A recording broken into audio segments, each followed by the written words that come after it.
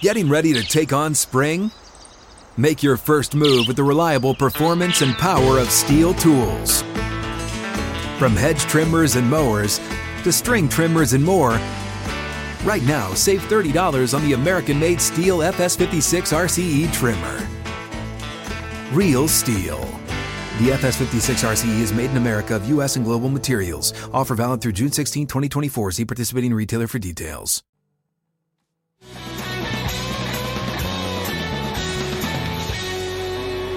Outkick 360 live from the 6th and Peabody Broadcast Studios in downtown Nashville, right behind the Music City Centers, where you can find 6th and Peabody with Yeehaw Beer and Old Smoky Moonshine.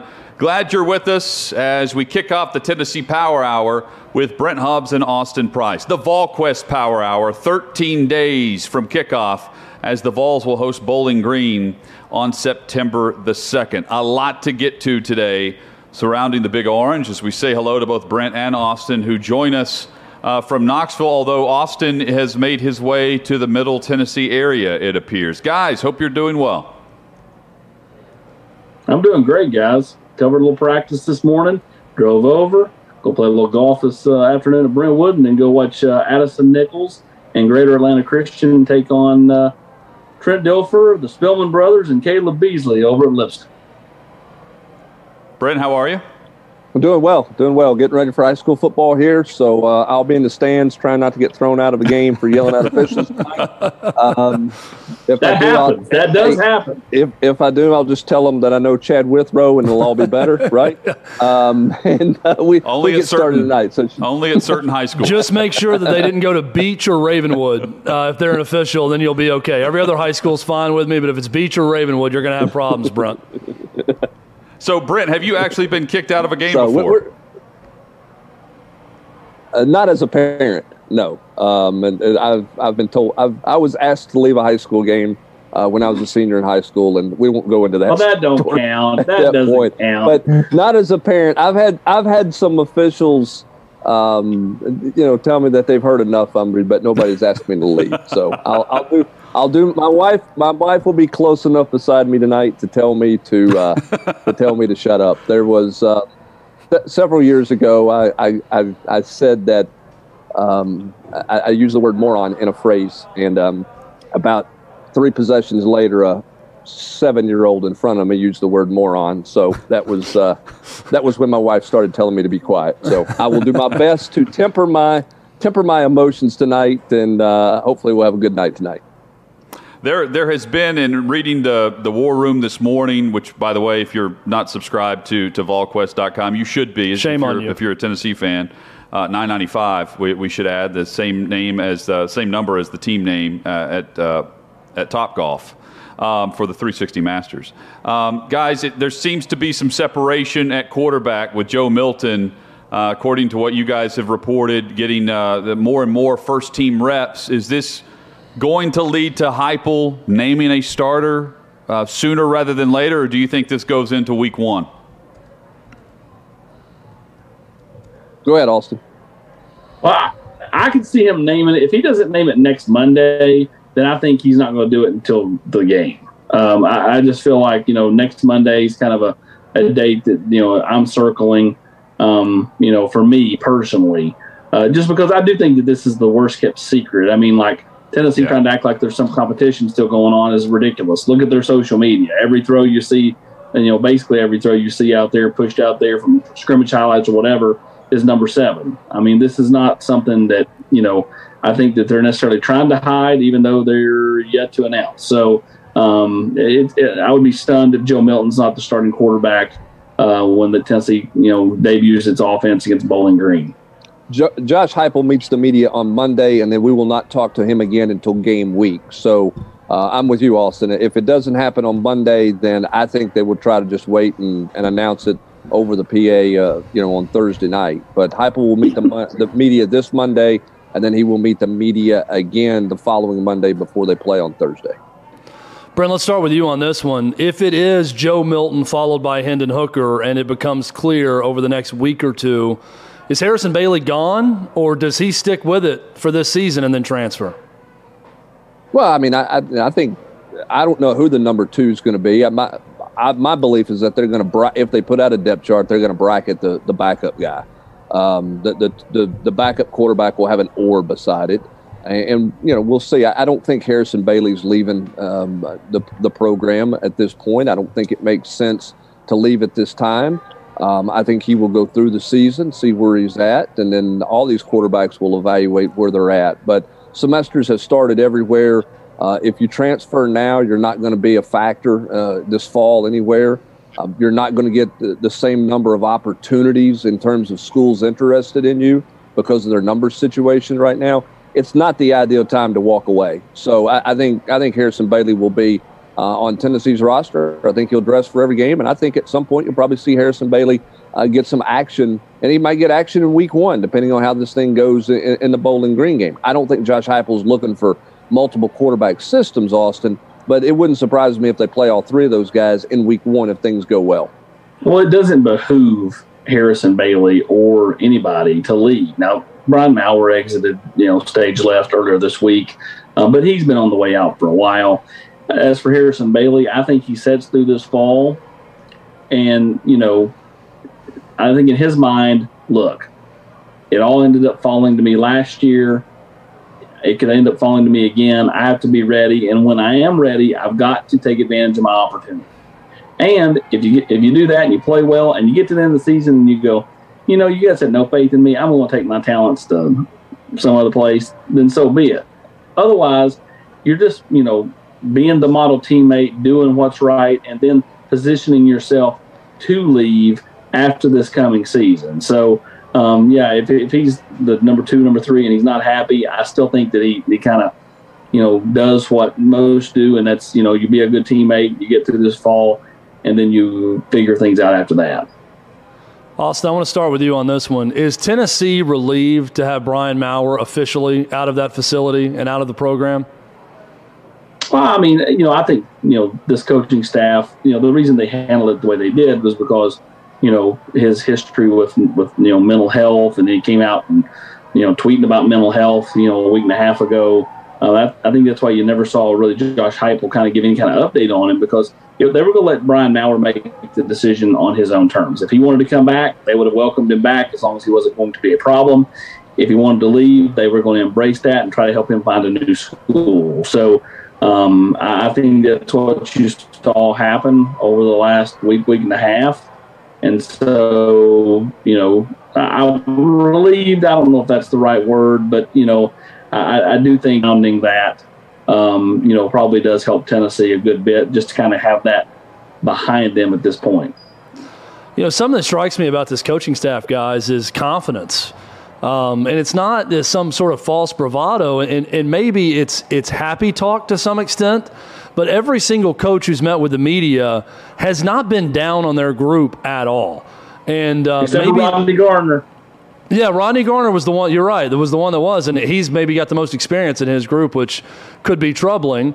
But even Willie Martinez, and I want to ask you about your talk with him, because that's another guy who seems to be very confident in his group.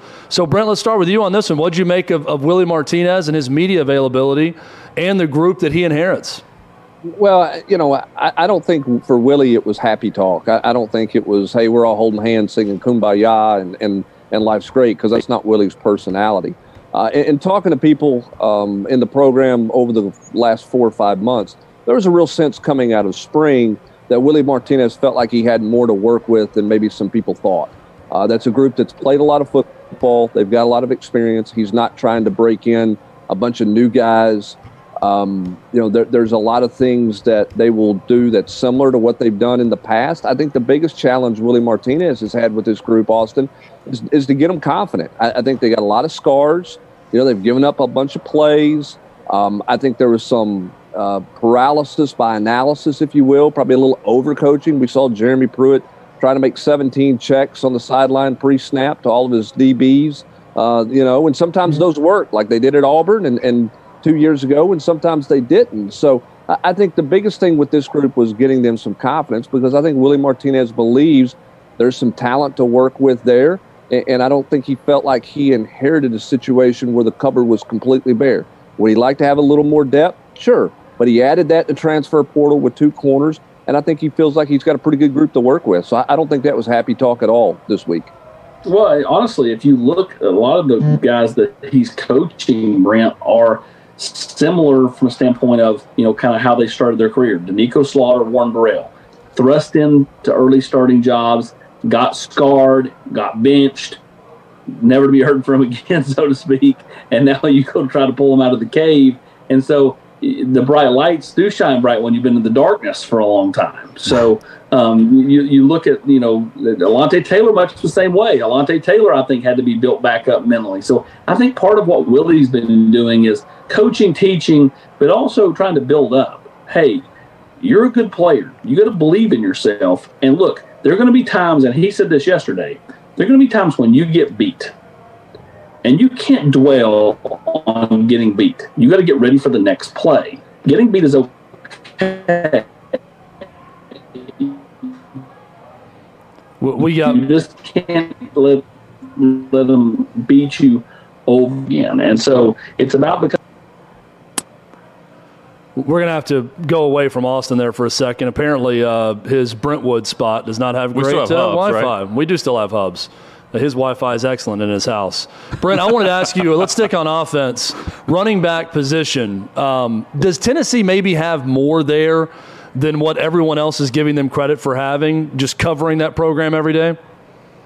Yeah, I think so. I don't know that they're great there because they're inexperienced, but I think they're talented there. And I think it's a situation where Tyon Evans is a guy that nobody knew exactly what he was going to be because he didn't go through spring practice. But once he went through spring practice or once he went through fall camp, that's a guy that thought very highly of. Brent Hubbs and Austin Price with us here on Outkick 360. Coming up, we get more into some position battles. It seems as though the offensive line is set. We'll get Hubbs' thoughts on that and much, much more. You can tweet in some of your questions as well at Outkick 360. More coming. Tennessee Power Hour rolls on here on the Outkick Network from 6th and Peabody.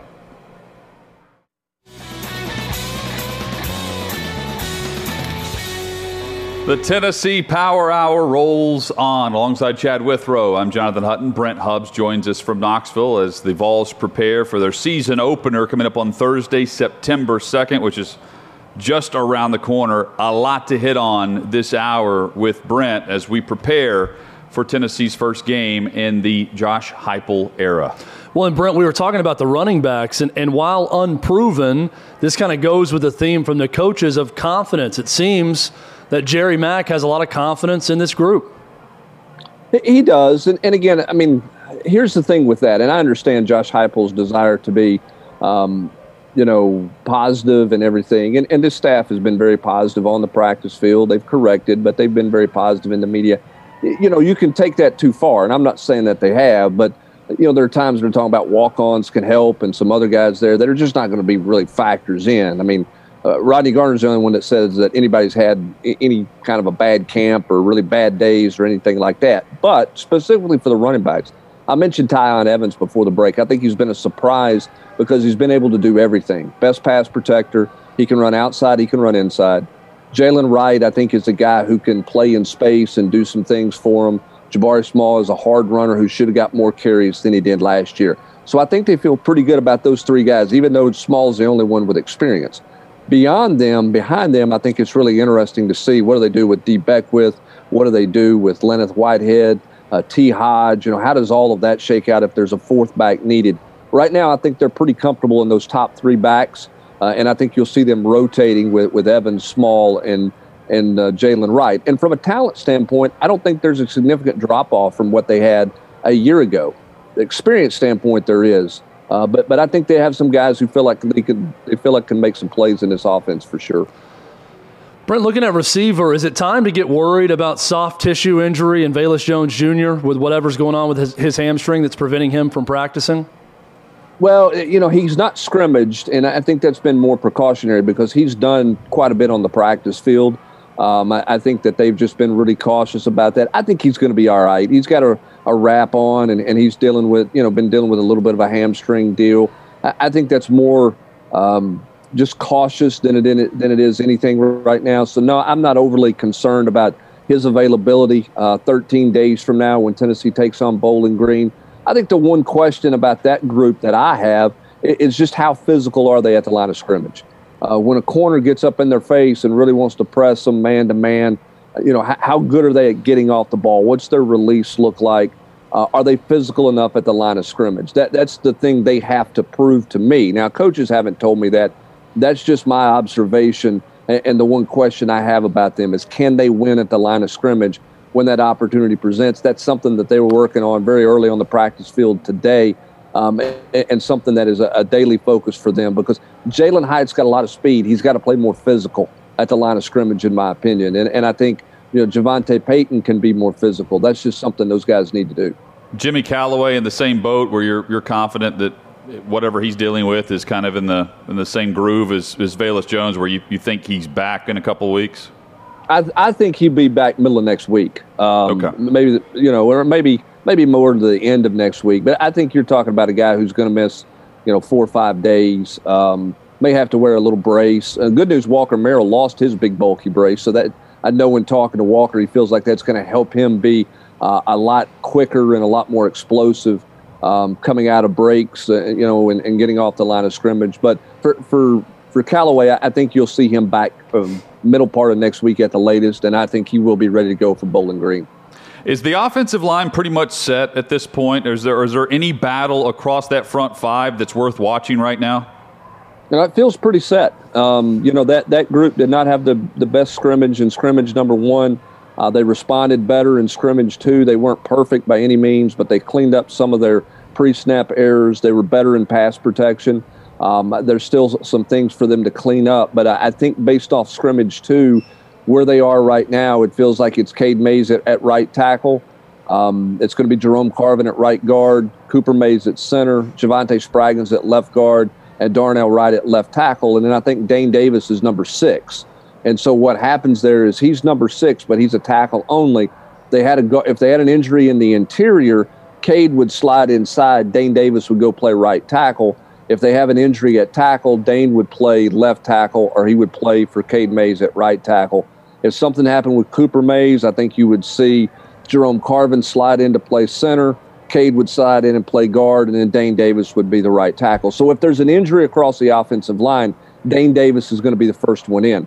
I think the question is, where are they 7 through 10?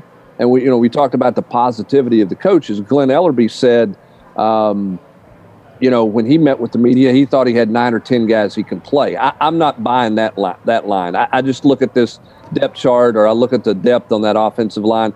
I don't feel like that they've got 9 guys that they would be confident in to play in any given situation right now. So I think what's the challenge for them is for the starters to clean up, stay healthy, and then they've got to build some depth and get some more confidence in guys 7 through 10 as opposed to just their top 6. And Brent, your description there is a great example that one injury does not just affect one backup sliding into a starting role.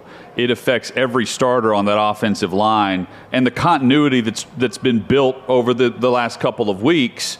Do they rotate positionally in practice to prepare for a situation like this that will inevitably happen in a game? Sure. I mean, Jerome Carvin takes snaps at center. They get Cade some work on the inside at guard. Dane Davis works at left and right tackle. Darnell Wright's only working at left tackle. But they're sliding some of those versatile guys around to make sure that they can, get their best 5 on the field. I mean, they could take a guy and plug him in at guard, but is that your best 5? And the challenge is always getting your best 5 on the field. And I think if they had an injury, the 5th guy after an injury would be Dane Davis, and that would create some shuffle in there. And that's why they've worked on cross-training some guys to make sure everybody's comfortable. The injury to Kayron Calvert, while he may not have been a starter, is a significant injury because Kayron's a guy who could play guard or tackle. So if you had an injury at guard, he could have slid in and played guard, and Cade Mays could have stayed at right tackle, or Cade could have slid inside and you would have played Calvert at tackle and been very comfortable there. So really, Calvert was going to be the 6th man in a lot of ways, and Dane Davis would have been the 7th man. that's knocked that down because of the injury to Calvert, which was a pretty significant injury, even though he's, quote, not a starter. Brent, you've covered quite a few coaching changes at this point now, and that's the best Hell, way. That's the understatement of the day. And that's the best way for me to preface this statement in question. Every time there's a coaching change, there are these 2 or 3, maybe more, great reclamation projects where the new coach comes in and they take over a player that didn't fulfill their potential with the previous staff or did nothing with the previous staff, and they become a really good player for the new staff. Is Darnell Wright in contention for a great reclamation project in Josh Heupel's first year, and do you see another player, offense or defense, that may fill that role? That's a great question and a great point. I think Darnell Wright is in a situation to where he's going to play his best football this fall. I don't think that's simply because Glenn Ellerby's his new coach or Josh Heupel's his new coach. There's 2 things going on with Darnell Wright. One, he's at left tackle, which is a position he's always wanted to play. It's what he played in high school. But the bigger thing is, for the first time since he's been in a college uniform, he's in shape. Okay? I mean, here's a guy who got to Tennessee in the summer. He didn't come midterm. He didn't come early summer. He came midsummer. When he got to Tennessee as a freshman, he was probably 30 pounds heavy. Well, guess what they did with him? They did to him what Austin was talking about earlier to Warren Burrell and some of those. Hey, you got to go play right now as a freshman. Yeah, you don't know the offense. You're not, you got to develop, but you're also 30 pounds overweight, but you got to go play because we need you. And so it was tough. And then you go to last year, if you go and look at the things we wrote and talked about at the end of last year, who needs to have a great year after his freshman year, who would need to have a great year? We all talked about how big of an offseason it was for Darnell Wright. And then COVID hits. There's no spring practice, and Darnell's got to go home. Okay? Darnell comes back after COVID. He's out of shape. He deals with COVID and quarantine. He's even further out of shape. Darnell Wright played at probably 365 last year. So for the first time in his career, he's physically at the level he needs to be at to be more competitive in the SEC. So I think that's the first thing that happens. And so because of that, he gains confidence. He gets confidence in himself. He does like Glenn Ellerby. I think there's some things that's a little more simple for the offensive line. And I think Darnell Wright's got a chance to have a solid year. He's got to clean up a little pass protection stuff, but he's given himself a chance to be a pass protector because he moves better than he's moved at any point in his college career. On the flip side, defensively, a guy that I'm curious to see is Trayvon Flowers. Flowers is a guy who was going to play a lot as a freshman, broke his collarbone, then he dealt with a broken leg. He's dealt with some injuries. He's played a lot of snaps, but he hasn't made a ton of plays. Okay? I mean, he's been a guy who's been back there. He's got some tackles, but if you sit here and think, you go, how many plays has he made? You say, wow, that's a really big-time play. Okay, he's made plays this preseason under Willie Martinez. I think Willie Martinez's arrival with Trayvon Flowers has been important because I think it's helped him gain some confidence. They've simplified some things back there. He's playing at a level he hasn't played at. I'm very anxious to see those 2 guys play in 13 days and to see what kind of season those 2 guys can have if they stay healthy. I read one of the more encouraging notes I've read about Tennessee practice so far in your practice observations from this morning's practice, Brent. And that was Juwan Mitchell and Jeremy Banks getting into it over accountability in individual linebacker drills. It has been a lot of kumbaya talk, and rightfully so, with a new coach. I was thrilled when I saw 2 guys that Tennessee really needs to help lead that defense getting in each other's face a little bit at practice. Well, and here's the thing about the kumbaya stuff, okay? Yes, Josh Heupel's been positive, but anybody who's seen any of practice, whether it's the limited part we see in the media or it's another observer who gets to see all of practice, they're not singing kumbaya on the practice field, okay? I mean, it's intense, it's in your face, it's corrective, it's accountability, it's all of those things from the coaching staff. When it spills over into your players holding each other accountable, now you're starting to move in the right direction, okay? I mean, a player-led team, a player-led group is what every coach is looking for. Willie Martinez talked about it yesterday. I think it's a nice note that Juwan Mitchell's comfortable enough transferring in at Tennessee that he will stand up and he will have a heated discussion with one of the more vocal, popular players on the team, one of the more intense guys on the team in Jeremy Banks, and they work it out. They didn't get in a fist fight. They didn't stomp off mad at each other. They worked through it, and they held each other accountable to what needs to be done. That's a positive sign. Does it mean a win? No, I'm not saying all of that.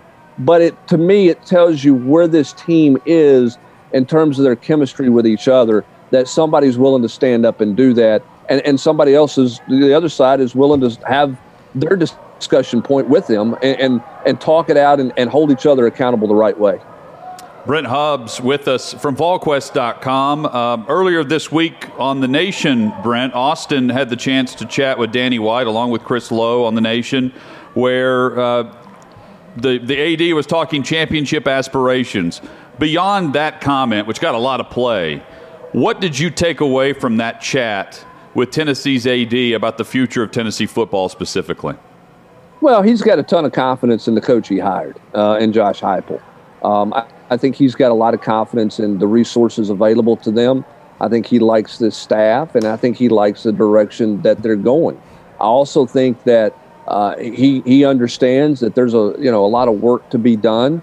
But he, if you go out and watch this team, and they're not going to win a championship this year. Okay, let me say that. But if you go out and watch this team, how they look now, how they run around now, how they carry themselves now is different than what it was in the spring for a couple of reasons. One, some of the battle scars are healing up a little bit because last year was hard and rough and not any fun. There's a lot more confidence with this group. There's a lot more chemistry with this group. And it's a different group than it was in the spring. Whether it's a returning player being 25 pounds lighter like Darnell Wright, or whether it's the fact that you brought in two corners who were at other SEC schools, that's created a level of competition there, or you brought in a linebacker from Texas in Jawan Mitchell, who's got a chance to be a starter and make an impact. They've turned over this team in some significant ways that's going to jumpstart them. And I think that the transfer portal has been good to this team. I think they need it to be good for them a year from now because they're going to have to be in that portal again to kind of flip the roster the way they want to. But when you see them now compared to August, it's hard not to have more belief. You got to remember they got a ways to go, but they don't have as far to go as they did in April. They were not a very good football team at the end of spring practice. They're a much better looking football team now than they were then. We saw some truly horrific openers for Jeremy Pruitt in year one against West Virginia and especially in year two against Georgia State, and a shaky opener and a win against a really bad South Carolina team in year three. Bowling Green definitely, from a roster standpoint, it appears, Brent, offers an opportunity for some confidence building for Tennessee. Do you expect, now that we're less than 2 weeks away from kickoff, that you're going to see the same Tennessee team you've seen in practice from an energy level standpoint come out against Bowling Green and have a little fun in establishing some confidence? Well, if they're not, then I think you got to really question what you've accomplished the last 6 or 7 months. But listen, I don't care if you're at a high school game tonight. I don't care if you're at a college game at a smaller level, to Power 5 level. It doesn't matter. It's different right now. Now, who knows what it'll be throughout the season, but I mean, you talk about a year ago, guys woke up every day wondering, is this the day I get told I'm in quarantine, I can't play? There's not going to be any fans in the stands. Are we going to play or are we not going to play? There was so much angst and unknown a year ago. It was hard to have a lot of excitement, okay? And credit those teams that found it, those teams that were talented enough to find it and do that. But there were more teams that didn't find that energy level week in and week out than there were that found it. And I think that this is put last year behind them. They're tired of hitting on each other. I think they're anxious to show everybody they're a better football team than what anybody saw a year ago. They're looking for a fresh start. I will be dumbfounded if this team does not show up with some energy and passion on a Thursday night against Bowling Green. And I won't be the only one dumbfounded. There'll be a lot of people on campus who feel the same way because I think this team's going to be revved up and ready to go. Brent, I know that the charges came down yesterday, but there was an incident in March at Kentucky where 6 players, one of which had a gun and brought it into a party, were arrested for a felony and for not aggravated assault, but burglary in an incident. I'm just amazed that this kind of speaks, I think, to the coverage level in Knoxville. This would never happen in Knoxville. I can't think of anything that would take that long to report. When they've known about this for March, players have been suspended and have been sitting out in practice, and just yesterday this incident is reported. And I also think it speaks to the fact that Mark Stoops is winning at Kentucky. So the tolerance level for some off-field issues, which he's had a number of other issues this offseason, it's higher simply because he's done more than people expected at Kentucky the last couple of years. Well, and what I read about it was Mark Stoops suspended those guys after the incident occurred. And they were suspended until the university basically allowed them to be reinstated for summer workouts and those types of things. And then I guess the district attorney's office decided to formally charge them yesterday, which is how this story got out. I am surprised that there was no incident reported. Was that an on-campus deal where you couldn't get, for some reason, nobody knew to go get their hands on an incident report? I'm surprised that it didn't get out that there were football players involved in an incident, because my guess is that somewhere along the way, and it's public information through a Freedom of Information Act, you can get your hands on the incident report that was filed. So I'm surprised that didn't get out there. I don't cover that beat. But it sounds like this got out yesterday when, I guess, formal charges were brought against them, even though I'm sure there was an incident report written at the time the incident occurred. But, again, I don't know how everything works up that way. Brent, did Tennessee help themselves with Walter Nolan when he was in Neyland Stadium last week for a jamboree? It didn't hurt. It didn't hurt at all, because, when seeing him walk through the concourse, everybody knew who he was. Everybody was talking to him. Everybody wanted to say hi and tell him to come to Tennessee. To me, that doesn't hurt in any way, shape, or form. I think the more you can get him around the fan base, the more you can get him in the stadium, the more you can get him around the team, the better your chances are. So there's no way it was a detriment at all to Tennessee's chances with Walter Nolan. I'm not saying it ended it or pushed Tennessee or will push him over the top, but it has to help. There's no way it's a hindrance. And I expect he'll be back in the stadium probably for the Thursday night game. And I think you'll see him pretty regularly for some games on Saturdays, because I don't know how many trips he's going to get in the car and go see Texas A&M unofficially or Florida unofficially or any schools like that. I think there's a good chance he gets in the car and drives 15 minutes and goes and watches a game at Tennessee more than he goes and watches a game anywhere else. And Tennessee will be able to go see him the night after they play Bowling Green. They'll have that Friday night off, I believe. Yeah, one of the advantages to playing on Thursday night, and it's not an advantage, a huge advantage in my opinion, but it is an advantage. And some people who don't like the Thursday night game because it's a very inconvenient deal for them are like, I don't want to hear about this. But because Tennessee's playing on Thursday night, they got to open camp 2 days earlier. So they got 2 more days of practice before school started. Most of the rest of the league started school the same day Tennessee did, which was this Wednesday. They had 2 less days of just football-only work as opposed to, having football and classes to manage. So Tennessee got a little extra time there. And then the bigger advantage, in my opinion, is Tennessee can go on the road Friday and they can go see kids play. And they can see kids play on Saturday, which you don't get the opportunity to do other than the one open date that you have. So if you want to go see a high school game that's being played on a Saturday, and there's a lot of teams, a lot of school systems around the country who play games on Saturdays. They don't play them all on Friday night. So it's a chance to go further away from home to evaluate guys, because you don't have to get back in town for a game on Saturday. And it's a chance to see some more games on the weekend if you want to for further evaluation. So it is a recruiting help for that first weekend as they can hit the road September 1 for evaluations. I had Austin set up for this question, but I'll ask you, Brent. I've got Riverdale and Franklin tonight, so I'll see Elijah Herring, who's a Tennessee commitment. His brother Caleb seems to be trending towards the Vols as well, and I know in the War Room it was written that he could announce something as soon as this fall. Normally, when the brothers pair up like that, you would assume that the junior will follow the senior. Is that the case here? Well, I think you better be careful not to assume. You better recruit but better recruit Caleb Herring like he's the prospect that he is. You better not just go, we don't have to talk to him because his brother's coming, so we're good there. So the worst thing you can do in recruiting is assume. I think that ends up being bad news for you. So, is Tennessee in better shape than everybody else? Yes, because his brother's coming to Tennessee. Every time his brother comes up here, Caleb's coming with him. So all of that makes sense. They're very close. I mean, they're very close together. Very attached brothers. They do everything together off the field and everything else. So, I mean, it all makes sense that it's Tennessee. But if you're Tennessee, you better recruit Caleb Herring like he's a big deal, because I'm going to tell you, you're going to find out tonight that kid's a big deal. He is athletic as could be. They play him in space. I don't know that he's going to play in space in college. I think he's going to play off the edge, but they use him a lot in space. And Elijah Herring is a guy who has made as many strides as anybody, in my opinion, over this offseason. Physically, he looks very different, and I think is moving in a direction that makes everybody happy. I think that's a steal for Tennessee in terms of getting that commitment. I really like that kid. I like his mental makeup. I love where he's at physically right now, too.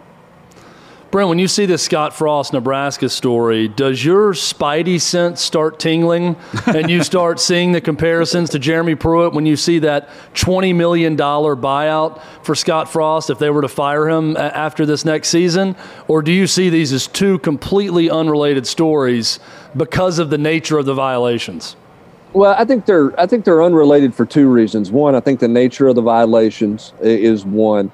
I think the other thing, too, is, Scott Frost is Nebraska, okay? So that's a little harder, okay? I mean, for your favorite son, you might have a little more patience there than you got for a guy who's, spent more time in his time at Tennessee talking about the place he used to be at rather than the place he was at in Jeremy Pruitt. So, I think that's something that's a little more delicate. You got an AD, though, at Nebraska that didn't hire him. He is an AD that is a Nebraska guy. So I think that can be a little bit more messy in that way. We'll see where all of these allegations go. And how do schools deal with allegations moving forward in light of where the NCAA might or might not be? Do they view them the same? Do they view them with a little more, not as much of a big deal? That's going to be fascinating to see how schools investigate themselves moving forward with the uncertainty of the NCAA and the Committee on Infractions. Brent Hubbs and Austin Price. VolQuest.com, the VolQuest Power Hour, each and every Friday leading into the weekend. And the weekend will include Tennessee football 2 weeks from yesterday. So here we go at Neyland Stadium. Hey, by the way, Brent, Neyland Stadium with a lighting upgrade. What can you tell us about that for the night game? They're getting into what I call the laser light show. Okay.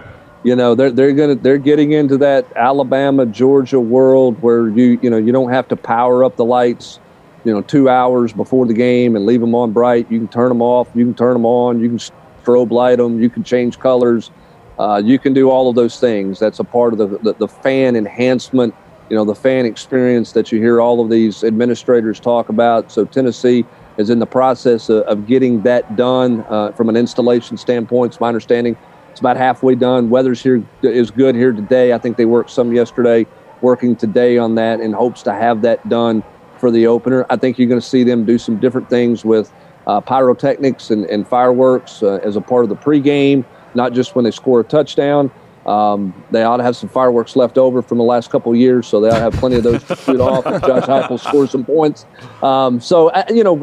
Part of Danny White is since he's been here, and he talked to us about this when we sat down with him, he's very mindful of tradition and wants to keep tradition, but also understands part of the tradition at Tennessee has been the fact that they, for years, were on the cutting edge of stuff. They created stuff that other people didn't have, turf, checkerboard end zones that people have followed, the tee, all of those things that are different with what Tennessee's kind of become known for. He wants to get back to some of those innovations. I'm not saying lighting's innovative, because everybody's doing that, but the fan experience and being innovative for the fan experience is something that's big on his list, and we're starting to see that with these two minor projects.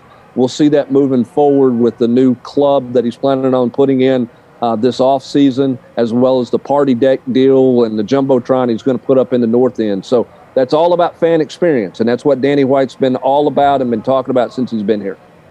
VolQuest.com is the website to check out over the weekend and each and every day for the latest and best Tennessee Volunteer coverage. Brent, thank you as always, man. Have a great weekend. We'll catch up with you next week. All right, sounds good. Appreciate it, guys. Have a great week. Yeah, Thanks, you Brent. too. You too. Austin as well. Austin with some internet issues, no problem whatsoever. We'll catch up with him next week. Chad, when we come back, the 360 parlay, and we get into what's going to be a fun weekend. We wrap it up the right way from 6th and Peabody. I went into what would probably be the best possible odds for playing a 3-leg parlay that we've ever had on this show. Layups. Join us We hope. as we lay in the cash this weekend with FanDuel. That's next on Outkick 360. Layups to the bank. Now, even layups can be missed, but not this weekend, not tonight with Chad Withrow's Outkick 360 FanDuel Daily Parlay, FanDuel.com/OK360. His Atlanta Braves taking on my Baltimore Orioles, and I told him earlier this week on Twitter, there will be no fuss here. Come one, come all. Grab your W's, all playoff hopefuls across Major League Baseball. Come to Camden Yards, but leave Camden Yards intact for next season. That's all that the Orioles ask. My O's will deliver a win for your Braves and a win in our parlay tonight. We're going with good odds tonight on this 3-leg parlay. We've got the Yankees -240 against the Minnesota Twins. My Braves against Hutton's O's. Max Fried on the bump, -240. And I swore a week ago I would never go back to NFL preseason. So guess what I'm doing tonight, Hutton? Going back to NFL preseason. I simply looked at the biggest over-under. And the biggest over-under was 41 points. Playing the under in preseason games is typically a pretty safe bet based on a lack of starters on offense. They last week. Playing in these games, give me the under between the Chiefs and the Cardinals tonight. Beauty of this parlay, Hutton, we've got all weekend to play with FanDuel. Yes. This one will be closed out tonight. Yes. So if you win, you can double down tomorrow on a new parlay. Maybe we'll feel frisky and put another one out there. If we lose, we can do the same thing, but it will be done tonight. What I think is funny is just looking at the depth charts of both teams for this over-under 41, because you see Chiefs and Cardinals and you think Kyler Murray against Patrick Mahomes. Right. What we're going to see tonight at quarterback will be Colt McCoy taking on, and Colt McCoy's the backup in Arizona, taking on Chad Henne or Anthony Gordon as the backup quarterbacks in Kansas City. So I don't see, is it 20 to 21-20? I think it's low scoring. And look, the Titans-Bucks is extremely low scoring on the over-under tomorrow night, which I think it's around 32 combined points. Well, anytime your starting quarterback is named Chad, you take the under on points. So this is a stern rule for all bettors with FanDuel. Anytime the starting quarterback's first name is Chad, like my first name, take the under. 10 times out of 10, that's what we're doing tonight. And it is funny that you just see the two teams and immediately, they're going to score points in this game with those two offenses. This is not the two offenses that we're going to see in the season. Cannot happen tonight. Hey, this is the Tennessee Power Hour. Shout out to all of the Tennessee high schools that kick off the high school football season this evening. I'm headed to Riverdale and Franklin for our Game of the Week on MyTV 30. So if you're in the Middle Tennessee area, that's the channel where you can tune in and watch and hear and see the action as football kicks off across the state tonight. For the first time in 18 years, Chad Withrow has a Friday night off. Now, give or take a couple of Fridays where he's had a wedding to attend or he's had something go on, bachelor party, whatever it might be. Chad, this is the first time where you have the entire Friday night season to yourself. It's a weird fall for both of us, Hutton. It is. Your first season in a long time not being a part of Titans Radio. Yep. My first season not having either a game to report and go to that game or an actual show in studio. 2004, I started as a reporter. 2006, started hosting the show. So it's been since 2003 that I've had no Friday night high school football responsibilities. I'm enjoying it. I'm going to be completely honest. I've read nothing about this high school football season. When people ask me, I know nothing, and I'm looking forward to just going to games and experiencing it for the first time in a while. So I'll be at Green Hill High School tonight. I'm actually going to hop on the Green Hill broadcast for a short time in their pregame as they host Siegel. And I'm going to make my way around the mid-state throughout the season. I say around the mid-state. I'm going to be completely honest with the audience. Probably going to be a 5-mile radius around my house to begin. That's certainly the plan for the first 2 weeks, so I can be home at a decent time and not be out until 11:30 midnight every Friday night. But I'm looking forward to it. It's a great time of year as high school football kicks off. Enjoy it if you're headed to a game tonight. If not, tune in, check it out, and check out the 360, Outkick 360 on Twitter, on Instagram, on Facebook, and on YouTube. You can subscribe to our YouTube channel. Do it over the weekend if you're listening to the podcast right now. You can find the podcast literally wherever you download your podcasts. Go to YouTube, search out Outkick 360, and you can win the Sony and Hertz Audison prize pack. Have a great weekend. Props to David Reed and Jacob Swanson for getting us through week 2. Lance Lee, feel better. Ellie, great job as well. And big thanks to 6th and Peabody. Week 2 in the books from the 6th and Peabody broadcast studios. We're back at it on Monday across the Outkick Network. Go to a high school game, everyone. Hey, it's Jonathan Hutton. Thanks for listening to Outkick 360. Be sure to subscribe to the show to have the latest podcast delivered to you each and every day. And give us 5 stars. It helps us grow our network and provide you with more great podcasts like this one.